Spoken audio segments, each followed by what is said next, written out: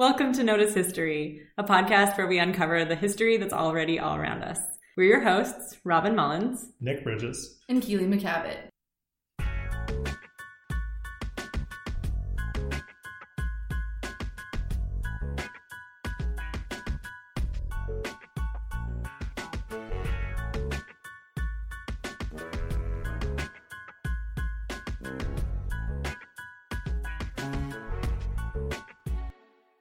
True Patriot Love. It's one of the first songs Canadians learn by heart. And, while it remains a daily broadcast in schools, most of us only hear it during sports games. With glowing hearts, we sing those well-known words which form our collective identity as the true North, strong and free. And now the time has come for our home and native land to learn new lyrics. This week, we're noticing the history in the national anthem. All right, so I think the national anthem is something we're all familiar with, but we might not all know the history behind it. So the music for the national anthem, what is now the national anthem, was composed by Calixa Lavallee, a talented Quebecois composer and teacher who went on to become known as Canada's national musician. Original words were created by Judge Adolphe Basile Routhier and the music by Calixa Lavallee. They were both commissioned by the Canadian government to write a song for the 1880 Congrès National des Canadiens Français, or the National Congress of French Canadians. Adolphe Basile Routhier was a lawyer and a judge in Quebec, but was widely recognized as a poet. He was also a founding member of the Royal Society of Canada. The original lyrics were completely in French, and they were first performed on June 24th, 1880 in Quebec City as part of Joseph Vesna's Mosaïque sur des airs populaires canadiens. Very well done, Nick. The song did not boom in popularity right away, but gradually became more well-known, and particularly as different versions were published in the English lyrics.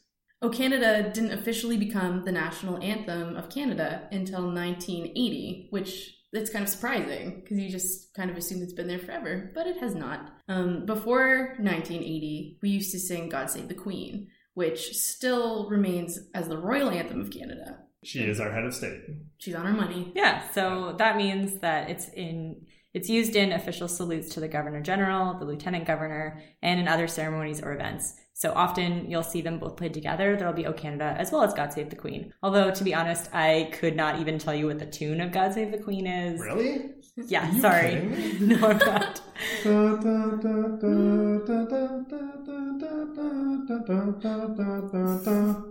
Well, I don't know about you guys, but there were pictures of the monarchy up in at least in my first elementary school. Did you guys have that? So you stand and sing O Canada to the flag and looking into the Queen's eyes. Like, that was how it was set up. Like, look at the front. So I was like, is this just my school or is this everybody? No, I mean, we always had the Queen by the principal's office. So whenever you'd have to go, she wasn't necessarily in every single room. I think possibly in my junior kindergarten. So when you're first learning the anthem and you're first understanding, why are we singing this? I seem to recall there being a photograph of her, but certainly at every school, it was always in the office, always, front and center or near wherever the flag was going to be. So still prominent, but not necessarily in every single room. So should we jump forward 100 years? Over 100 years, actually. Yeah. So as of January 31st, 2018, the line True Patriot Love in All Thy Sons Command was changed to True Patriot Love in All of Us Command. This change was made to ensure gender parity in the English lyrics. So this was the culmination of work by many, many women who'd been working towards these changes for decades. It wasn't something that just happened overnight, and it's not something that is new to the awareness of people. It may seem like you've been hearing a lot of it more recently, but it's been going on for a really long time.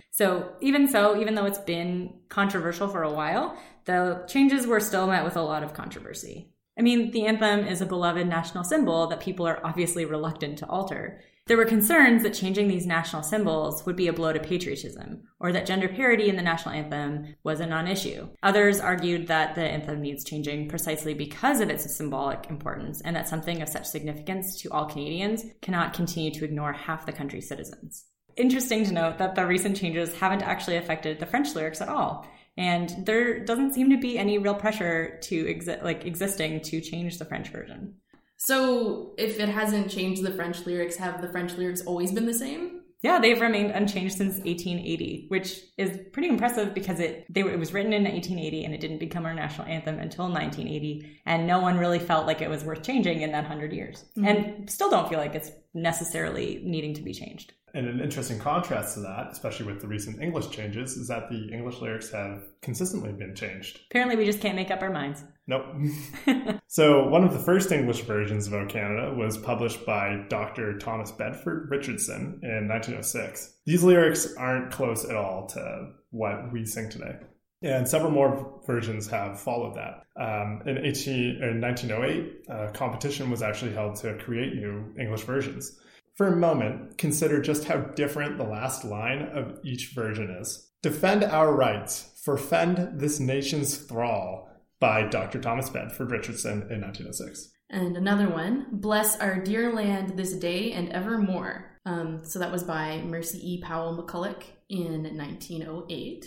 Not to be outdone, there's also And Prosper Canada from Shore to Shore by Ewing Buchan in 1908. And finally, something a little more familiar, O Canada, we stand on guard for thee, by Robert Stanley Weir in 1908 and republished with modifications in 1927. So Robert Stanley Weir's version would prove to stand the test of time. Weir was a lawyer, so you can see there's this really interesting lawyer and judge sort of theme with our anthem. Lawyer, judge, poet. Yeah. Oh, yeah. Lawyer, judge, poet. His version was performed in 1927 for the Diamond Jubilee of Confederation. His poem had several verses, but our current national anthem is based on the first of these verses that he wrote. So this means that even without considering the 2018 changes, the French lyrics are almost 140 years old, but the English ones haven't even reached 100 years yet. So not only has the anthem undergone several changes over the years, the previous versions were actually gender neutral, including Robert Stanley Weir's original 1908 poem.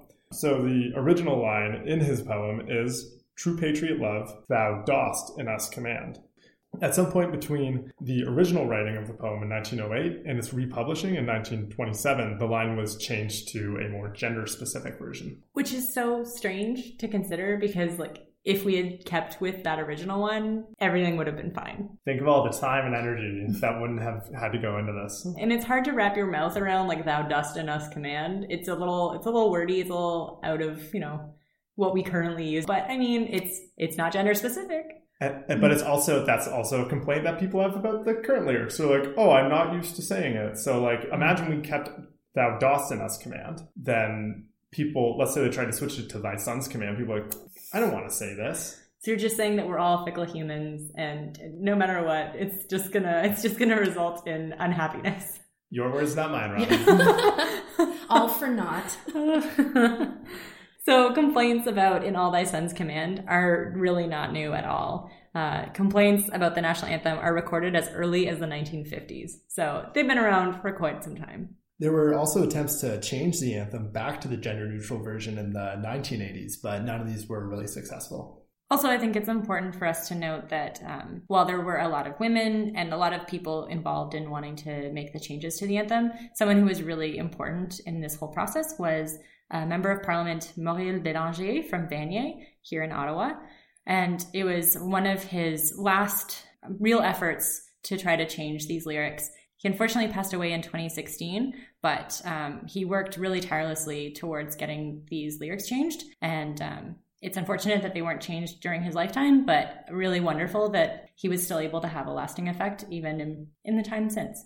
They'll be a part of his legacy as an MP. Absolutely. Yeah. So I think that's really exciting to see how there are, important change can be done, especially considering that people wanted this changed from 1950 onwards and it only happened in 2018. Job well done, guys. It took a lot of us, but we got there eventually. 68 years. So with this new change, arguments obviously have been made that the change is progressive and it's a shift for Canada and for the Canadian national anthem. But not all Canadian reactions were positive. There were, and still are, many that are decidedly affronted. So some examples from Twitter. Senator Denise Batters called the change shameful, anti-democratic behavior by #Trudeau appointed senators who shut down legitimate debate in the chamber. I think putting the hashtag in really devalues any sort of political argument. Yeah, so Conservative MP Bob Soroya also tweeted, disappointed to hear the Liberals changed our national anthem. Some things just shouldn't change. Andrew Scheer, the leader of the Conservative Party, voted against changing the national anthem, arguing that if government wanted to change the national anthem, they should have done it through a government bill with proper consultation. He noted that many Canadians probably weren't aware that the anthem had been changed and that the anthem belongs to the Canadian people. When asked, "What will you sing?" Scheer smiled and said that until a new anthem receives royal assent, he'll sing the original version. He noted that he respects the law and that the law has meaning, but he is disappointed with the change and how it was carried out. Quote, "without consultation and real scrutiny," end quote. I mean, obviously, this is a very controversial change. Lots of people don't agree with it. Lots of people feel like it's not needed. And then there are lots of people who feel like it is absolutely needed. I mean, it's just a few words. How often do we really sing it? I certainly don't attend that many sports games, so I don't sing the national anthem all that often. But when I do, I don't personally mind too much which words I'm singing. However, it is interesting to see how passionate people are, especially considering that it was only the national anthem since 1980. It clearly has sunk deeply into our national identity over that short time. I mean, that's almost within my lifetime. I was born a little bit after it became the official national anthem, but still, that's to see how impressed it has become in our minds and in our hearts, and it's a huge part of who we are. But do you think part of that might be just people's misunderstanding of the history of the anthem? I bet most people don't know it became the official anthem in 1980. They think of it as this concrete, unchanging thing that's existed since Canada became a country, maybe. Yeah, that's true. I mean, I certainly I wasn't aware of how recent it was into being a national anthem until we had done the research for this. I didn't know. Yeah. No, me neither. So I think it's really fascinating. And it didn't seem to be a big part of the conversation around changing the lyrics either. And I am a little bit interested that the "thou dost in us" command wasn't really brought up as a potential, right? Because I think if you're trying to convince people that it's worthwhile to make a change, a popular way maybe to try to sell it to those people who are saying, don't change our history, would be to say, well, we're actually going to revert it to the original historic lyrics, which is also gender neutral. So it's a little, I mean, yes, it's a mouthful. We've already talked about that, because it would have been an interesting way to try to help with those concerns that people have. It would have shut down opposition, basically. Maybe not shut down, but help to alleviate concerns, right? It wouldn't be you're robbing the heritage from our national anthem. Yeah. It would have been you're restoring it. And that's a different conversation altogether. And it's also accomplishing the same goal of gender parity. There was actually a Canadian journalist, David Aiken, who countered a lot of the opposition that was going up on Twitter and in different places by noting that the original lyric from the 1908 version was "thou dost in us" command. So it wasn't until 1914 that the wording had changed, and then it was republished all and repackaged in that 1927 version. But, for traditionalists, David Aiken really did try to bring to the front this idea that Robert Stanley Weir's original lyric was gender neutral. But I'm still not sure why that didn't gain traction. Maybe it was just because it was on Twitter or not enough people saw it. I'm not sure. It just seems like it could have been an interesting way to try to have the conversation with different stakeholders and people who had concerns. So, I don't know. Missed opportunity in my opinion, but... But hey, we can always change it again. That's true. Just wait 10 years. Maybe we'll want to change it. Maybe it'll be a different line that we'll want to change. Realistically, most national anthems sort of worldwide, if they aren't created in the 19th century, they're created in the mid-20th century. When a lot of countries sort of throw off the reins of empire and gain their independence, they'll make anthems that are all changing now. Ones from the 70s that are really imbued with the ideas of sort of Marxist revolution have been changed all across different continents. Mm-hmm. Though many Twitter users have pointed out that the negative reaction to the change is backlash against progressive or liberal politics. And really a lot of the online opposition to the change is levied at liberals, liberal politics, feminists, or Prime Minister Justin Trudeau. So, I mean, there has obviously been a lot of backlash. A lot of politicians have been weeding into things, but they've also tried to be pretty careful to emphasize the handling of the bill. What they argue was a lack of consultation as opposed to any political motivation behind the change and any backlash it has received. So I don't think that they want to come across as being anti-gender parity so much as it seems like the concerns are more about how it was handled and the lack of consultation. And realistically, an anthem change, like changing the lyrics, that's like neoliberal ideology. Like no other political group is going to really go for it, are they? Like maybe the NDP would, maybe sort of other left-wing politicians would, but Yeah, it's a very like symbolic ideological move, right? That's what I mean. Yeah, exactly. Like I agree with that. I think it's interesting that they're citing a lack of consultation and scrutiny. Would you not consider kind of the outcry and the consistent work over all of those years from all of those people a form of scrutiny? Or of, you know what I mean? So I find that to be interesting. I am not necessarily disagreeing that, because it felt like it just changed. Because I don't, like it just felt like it just changed. I'm not disagreeing that maybe that wasn't like typical way something like that would go down. But I think it's interesting that it's kind of discrediting the fact that this has been a conversation for such a long time. Yeah, I think maybe it's harder to measure that scrutiny that's been happening over all the decades. It's harder to know how widespread it is, how representative it is of a larger group of Canadians versus just like a vocal minority maybe, or whatever was happening politically at the time that might have motivated people towards having those opinions. I mean, that's not at all to say that it wasn't warranted to be changed. I think it's great that it's gender neutral now. That's fantastic, and I'm all for that. But I think it just, from the other side, that it is hard to kind of measure the scrutiny as being consultation necessarily. It's not really the same. Yeah. So I can see how they would feel that way. I just don't think anthems should exist at all. Tell me more, Nick. Hot take. My hot take of the day is that anthems are really just an outgrowth of 19th century nationalism, the type of nationalism that led to world wars, that leads to violence more generally.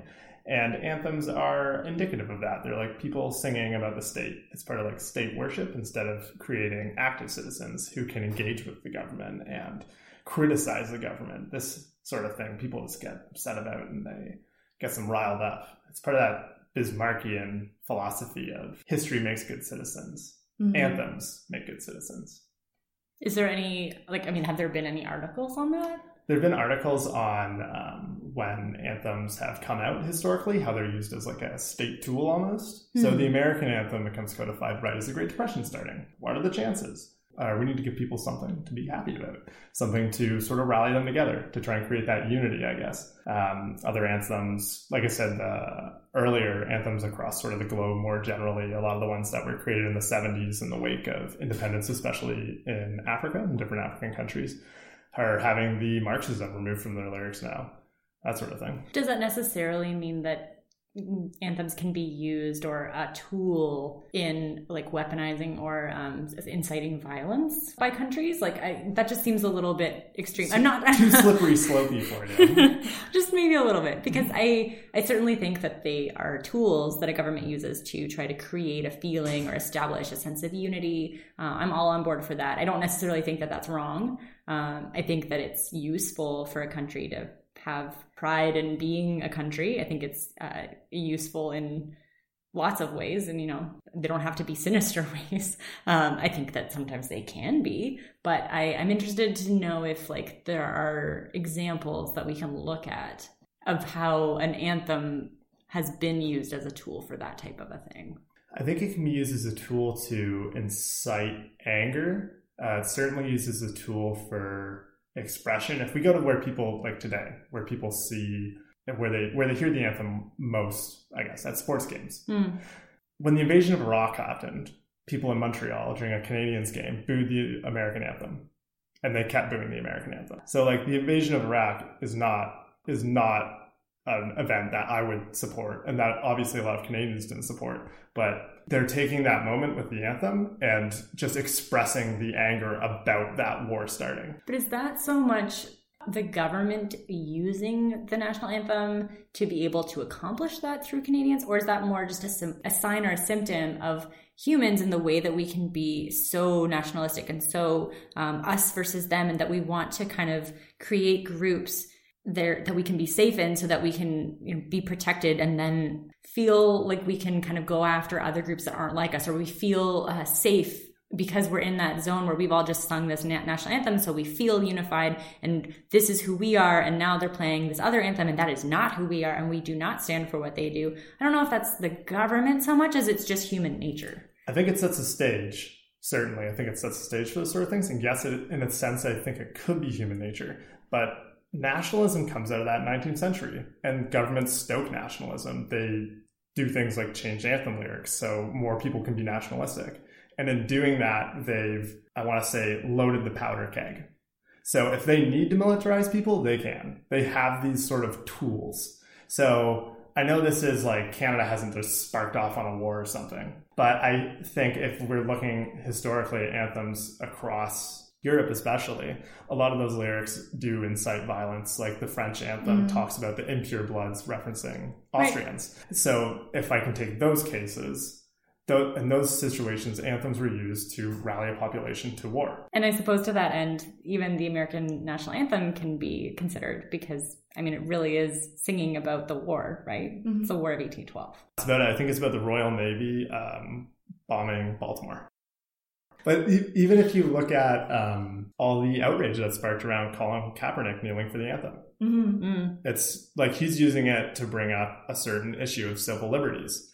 And then people just want to shut him up. They want to stop him. They're like, why do you disrespect the anthem? It's like, why should something like a song about the state be so widely revered? Well, I think if someone calls into question a symbol or something that maybe has been nurtured in you and you've nurtured in yourself as a big part of your identity. So I'm not necessarily agreeing with it, but if people are looking at their nation, like I'm a Canadian or I am an American, and then someone kneels for the national anthem, you feel like that's a personal attack on who I am, even though it's not, even though it's someone representing or expressing something. And then people get crazy sometimes about things like that. So I think that's indicative of human nature. Yeah, I'm interested. I think that certainly the state maybe plays a part in that because they help decide what the national anthem is. I don't think they necessarily write the national anthem. They certainly didn't for Canada. So I don't know. I don't necessarily think that it's a tenuous argument, but I think that there is more maybe to be researched here. Maybe it's a good research opportunity. Maybe Nick will write a paper and be presenting it in the near future. not just an editorial in the Ottawa Citizen. Not just angry man yells at cloud. Flying a flat cat. Yeah. But yeah. I do think that there is something there. I think there's something to be pulled apart. It would be interesting to investigate. I just think that when we discuss it in terms of like the government weaponizing or using it as a tool, it makes me more consider like if we were all sleeper agents and the playing of the national anthem all of a sudden woke us up. That seems a little bit extreme to me, but I can certainly see the other sides. Yeah, my sort of point is not necessarily that the state's like forcing people to war, but that it the anthem itself helps build a nationalism that allows wars to happen across the world. And if we want a world without war, maybe we should think about not caring about anthems. Maybe it's a step towards. Maybe. Yeah, it could be certainly a step. Or maybe we should get a international anthem. I wonder if the UN has something going on. Oh, can you imagine? And we could all like write, each country could submit like a sentence to it or something. So we could all, it would be a long national anthem. That'd be 196 sentences. No, it should just be a word. It'd be like that game you play when you're a kid and it's like, I saw, and like, but that would be the anthem. With every country in the world. Every country in the world. So with that, with us solving, I think, world peace. I think we just did it. Yeah. We hope that you've learned something about national anthems, something about our national anthem, certainly. And hopefully this gives you something to think about when you're considering the lyrics that you're singing at the next sports game that you're attending, or if you're still in school, or if you're a teacher, wherever it is that you hear it next. We hope that you'll consider the history behind it and the not so distant history that is part of it as well. And now you're in the know. Now you're in the know. Notice History is a No History podcast. We are produced by Emily Cuggy and myself, Robin Mullins. This week's researchers were Stacey Devlin and Emma Green, with audio mixing by myself and Emily Cuggy. For more information about the topics we covered, check out our blog at nohistory.ca/podcast. Or you can check us out on social media at Notice History. If you like this show, tell your friends and subscribe wherever you get your podcasts.